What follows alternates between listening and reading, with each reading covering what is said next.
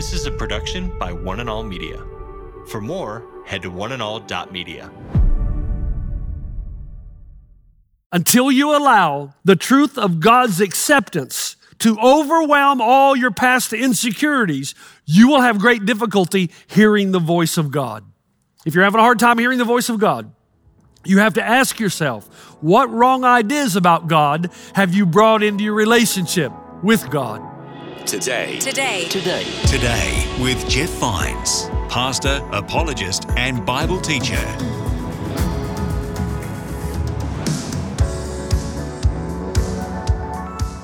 Hey there, welcome to Today with Jeff Vines.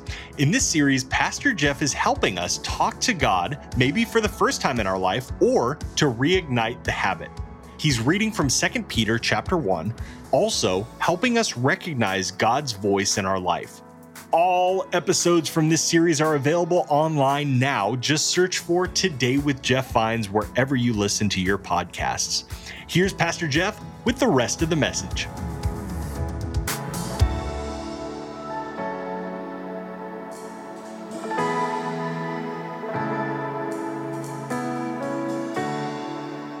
If you're having a hard time hearing the voice of God, you have to ask yourself, what wrong ideas about God have you brought into your relationship with God? Now, this is different than the first. The first has to do with insecurities and environment and the way you look at authority.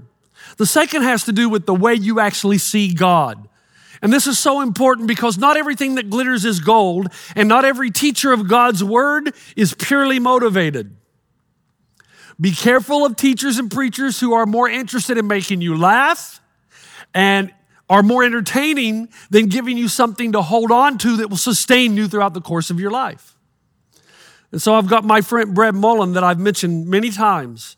And Brett was a championship golfer. He won the 1975 U.S. Junior Amateur.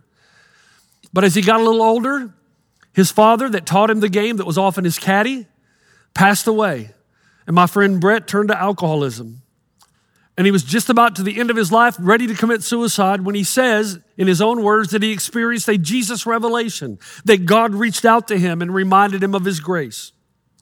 After Brett had this salvation experience, he would go to many people who were also hurting or who had physical ailment or some kind of even psychological disease.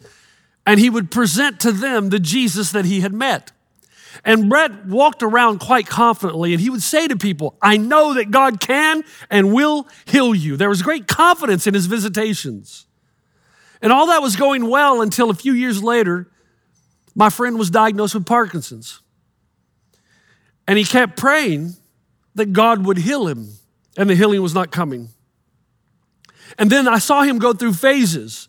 And with each phase, he told me the voice of God grew faint. Suddenly he started thinking, maybe I'm wrong about God. Maybe God can't be trusted. Maybe God is punishing me for sins that I committed years ago. Maybe I've been wrong about God all along. God has abandoned me, Jeff. I no longer feel God. I think I'm paying for past sins. Notice, the relationship with God was severed because of a simple misconception. And the misconception of my friend, as much as I love him, and he would admit to this now, was that God always heals those he loves right here, right now. And that's just not true. I had a professor in seminary. We called him Moses because white beard, he just looked holy. You know, you wanted to take off your shoes when you came into his class because you're walking on holy ground. And everybody loved this man. He was gentle. He was peaceful. Never an unkind word. A pleasant smile. He just emulated Jesus. And then my last year, my professor's granddaughter was diagnosed with leukemia. And my professor went around campus saying, don't worry, God is going to heal her. I'm absolutely sure. And he said that week after week, and month after month. And he began to sink lower and lower into despair because week and week went by and she was not healed. And then she passed away. And his demeanor totally changed. Didn't want to be around students. Didn't want to talk to anyone. Constant depression, which I can understand to a degree, having children, grandchildren of my own. But ultimately, he surprised us when he walked away from God. Listen, this is just one area of life where many Christ followers enter into a relationship with God who has been misunderstood. And those misconceptions about God often lead to disappointment, which leads to severing their relationship with God and catalyzes an inability to hear the voice of God. Listen, nothing silences the voice of God more than bad theology and unrealistic expectations. And unfortunately, each of us have learned unfortunate things through the course of our lives, and we projected those onto God. For some of us, our parents gave us everything so that we think God is a magic genie. So as long as God gives us what we want, we love him. But if we hit a difficult season in our lives, a difficult path, suddenly we believe God is not real and he doesn't love us because our parents gave us everything. What's wrong with God? Some of us look at God as if he's a Conan the Destroyer.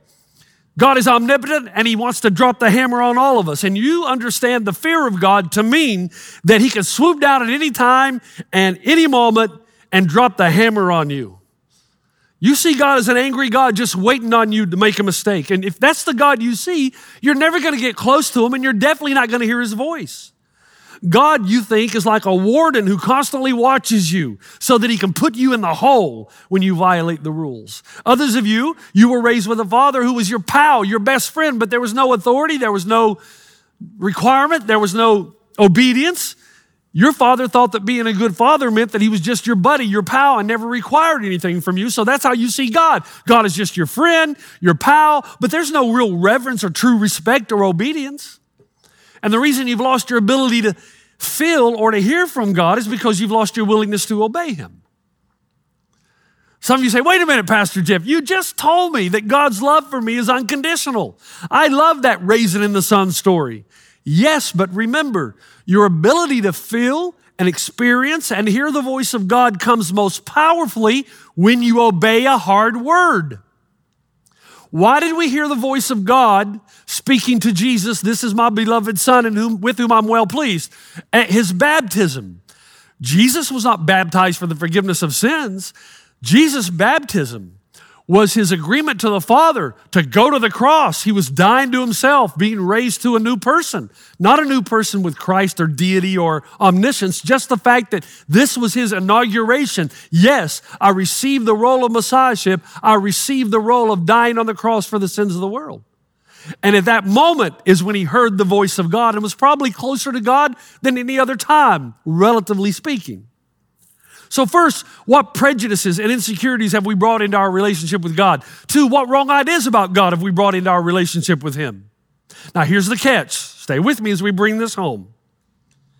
How does one discover who God is? If I need to know who God is and these misconceptions have stifled my ability to communicate or hear the voice of God, how can I discover who God is? And the answer is by listening to his voice.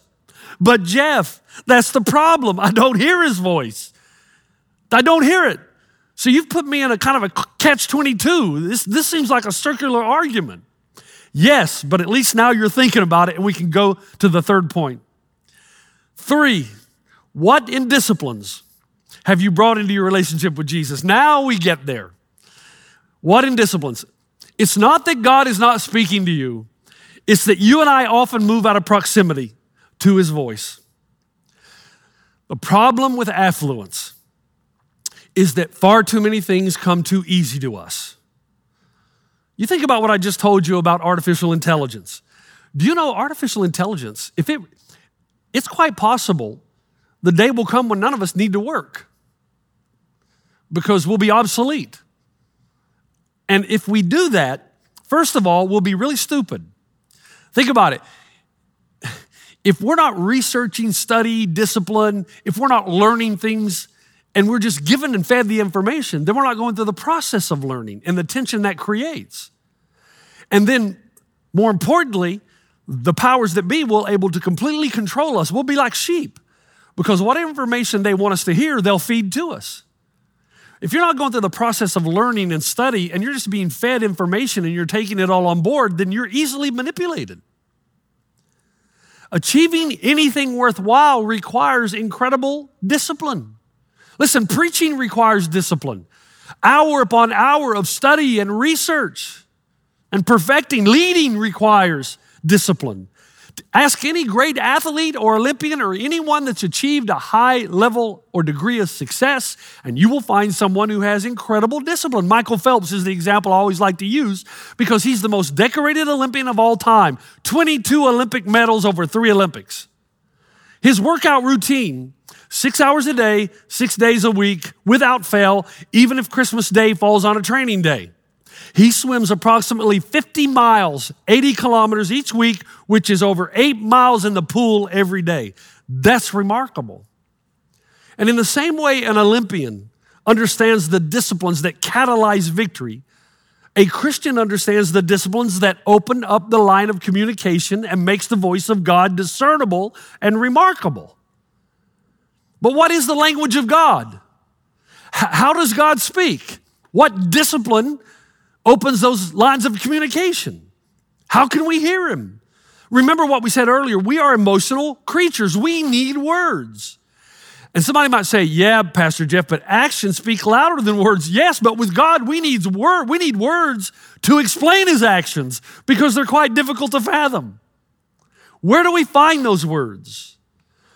Now, before we unveil this, isn't it true that in the midst of deep emotional trauma, that's the time we need to hear the voice of God most? When we've just been told we have a disease, when we've suffered a loss, when there's confusion about life and the way our life's turning out. Do you remember the book, Where's Waldo? You remember how in the early pages, you could find Waldo so easy because he had the striped shirt and the big thick glasses. But as you move through the book, Waldo's harder and harder to find. And for a lot of people, God is Theos absconditus, the God who hides. We can't find him. And during the emotional times, that's when we need to hear the voice of God so that God can speak truth into our emotions, so that we can drag our emotions by the scruff of the neck and lead them to what is true and what is real. So how do we do that? Okay, now it took us almost 2/3 of the sermon to get here. I want to describe this wonderful text to you. 2 Peter 1:18 through 20 says this. Let's read it word for word here. This is Peter talking, but he's older now, okay? So he's in the final phase of his life, and here's what he writes. For we did not follow cleverly devised tales when we made known to you the power and coming of our Lord Jesus Christ, but we were eyewitnesses to his majesty. For when we received honor and glory from God the Father, such a declaration as this was made to him by the majestic glory. This is my beloved Son, with whom I'm well pleased. And we ourselves heard this declaration made from heaven when we were with him on the holy mountain. And so we have a prophetic word made more sure, to which you will do well to pay attention as a lamp shining in a dark place until the day dawns and the morning star arises in your hearts. But know this first of all, that no prophecy of Scripture becomes a matter of someone's own interpretation, for no prophecy was ever made by an act of human will, but men moved by the Holy Spirit spoke from God. Men moved by the Holy Spirit spoke from God. Now that's 2 Peter 1:18. But the bigger question is, what is the context of this passage?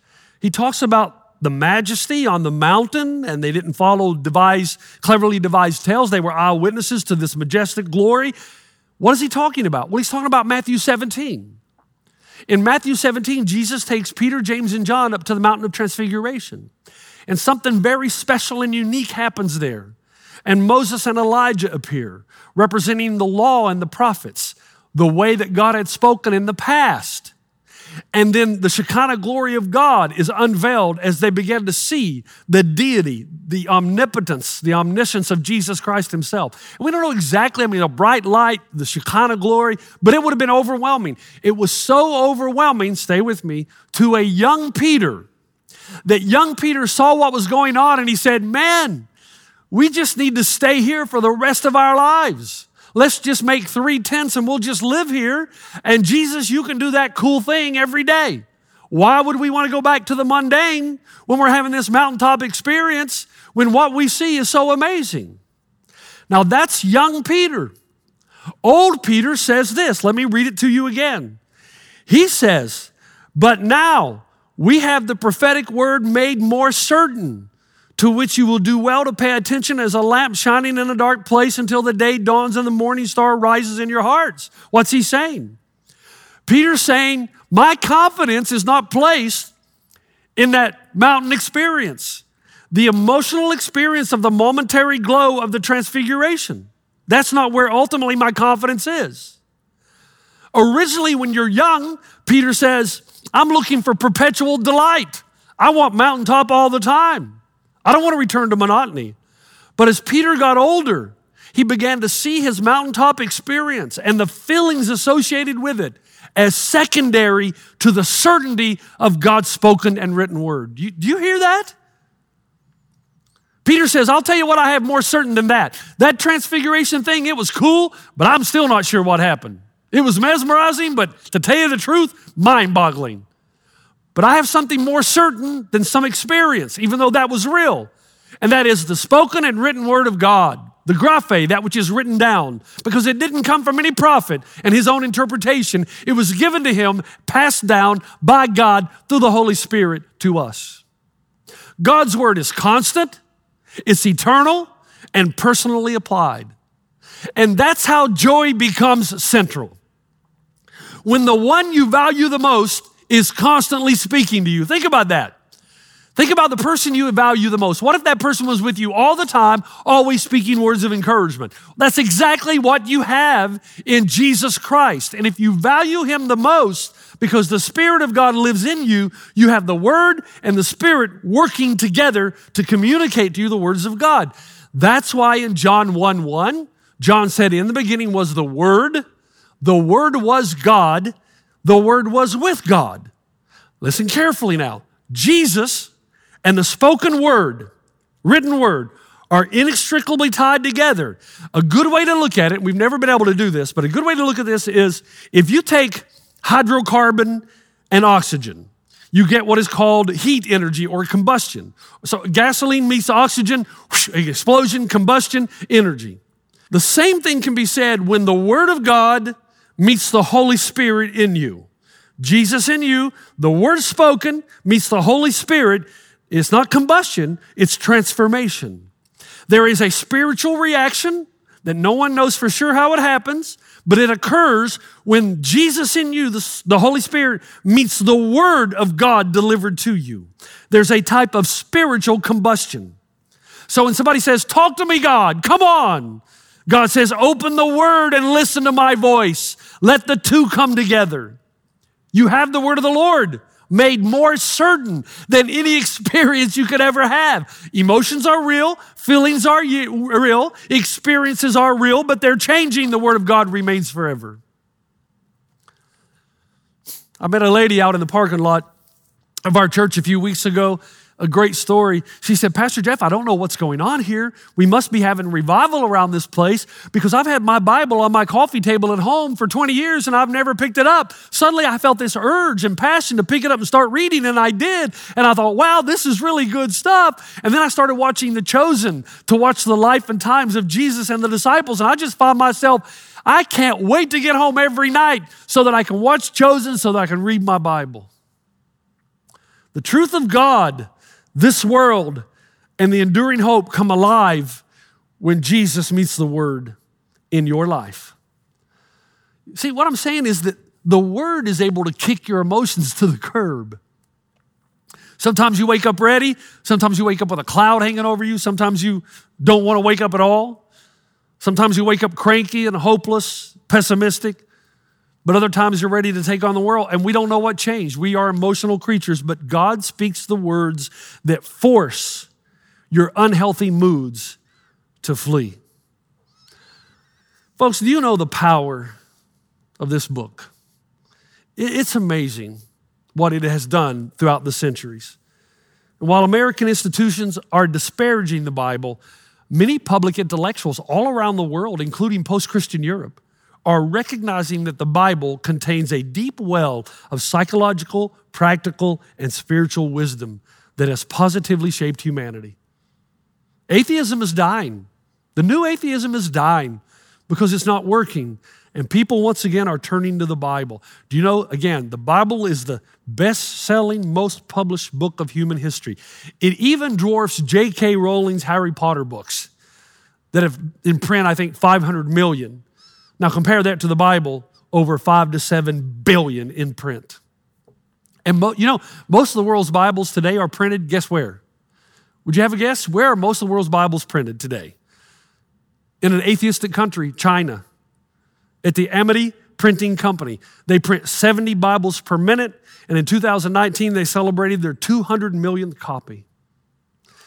My friend Justin Briley's written a book called The Surprising Rebirth of Belief in God, and he goes through the book and shows you how there's a renewed interest and confidence in the Old Testament, the story of how God uses people to convey his message to the world, the New Testament, where the story of redemption enters into humanity, and where Christians today feel themselves to be part of that story that's ongoing until the hope and the reality of what is to come. The power of this book is amazing. Just quickly, Fyodor Dostoevsky is considered the world's greatest novelist. As he lay dying in February 1881, his daughter said that the last thing he asked for was the story of the prodigal son to be read to him. It was that story which changed his life in his 10-year prison term in Siberia. That's one example of many of where the Bible has enabled men and women to endure the worst of tragedies and come out on the other end victorious. And the reason is that somehow in the Bible, God speaks to us, and all the hopes and dreams of mankind find their meeting place in its pages. J.T. Fisher said, for nearly 2,000 years, the Christian world has been holding in its hands the complete answer to its restless and fruitless yearnings. Here in the Bible rests the blueprint for successful human life with optimum mental health and contentment. Everything you're looking for is right here. Why? Because this is where you discover the truth that sustains you, makes joy central, and drags your emotions to what is real, healing the brokenhearted. Truth is discovered by listening to the voice of God. The voice of God is heard through the pages of Scripture. And my advice to you is, don't be left behind. Pick it up and read. Father, thank you for this weekend. Thank you for the truth of your word and the power that rests on it and in it, and its ability to transform our lives. I pray that somehow through this series, that this would be a time when we would once again be motivated to go to the objective word of God and allow it to teach us, to bring us to truth that will sustain us, that will give us a centralized joy, and will remind us that God's kingdom will win in the end when it becomes a reality, and all the desires of the human heart will be fulfilled, as once again your word has proven to be faithful and true. In Christ's name, amen. You've been listening to Today with Jeff Vines. Next time, we'll bring you a new message from Pastor Jeff. You can listen to more messages like this. Just search for Today with Jeff Vines wherever you listen to podcasts. You make me wanna dance and sing with every single breath I breathe. I will bring this offering.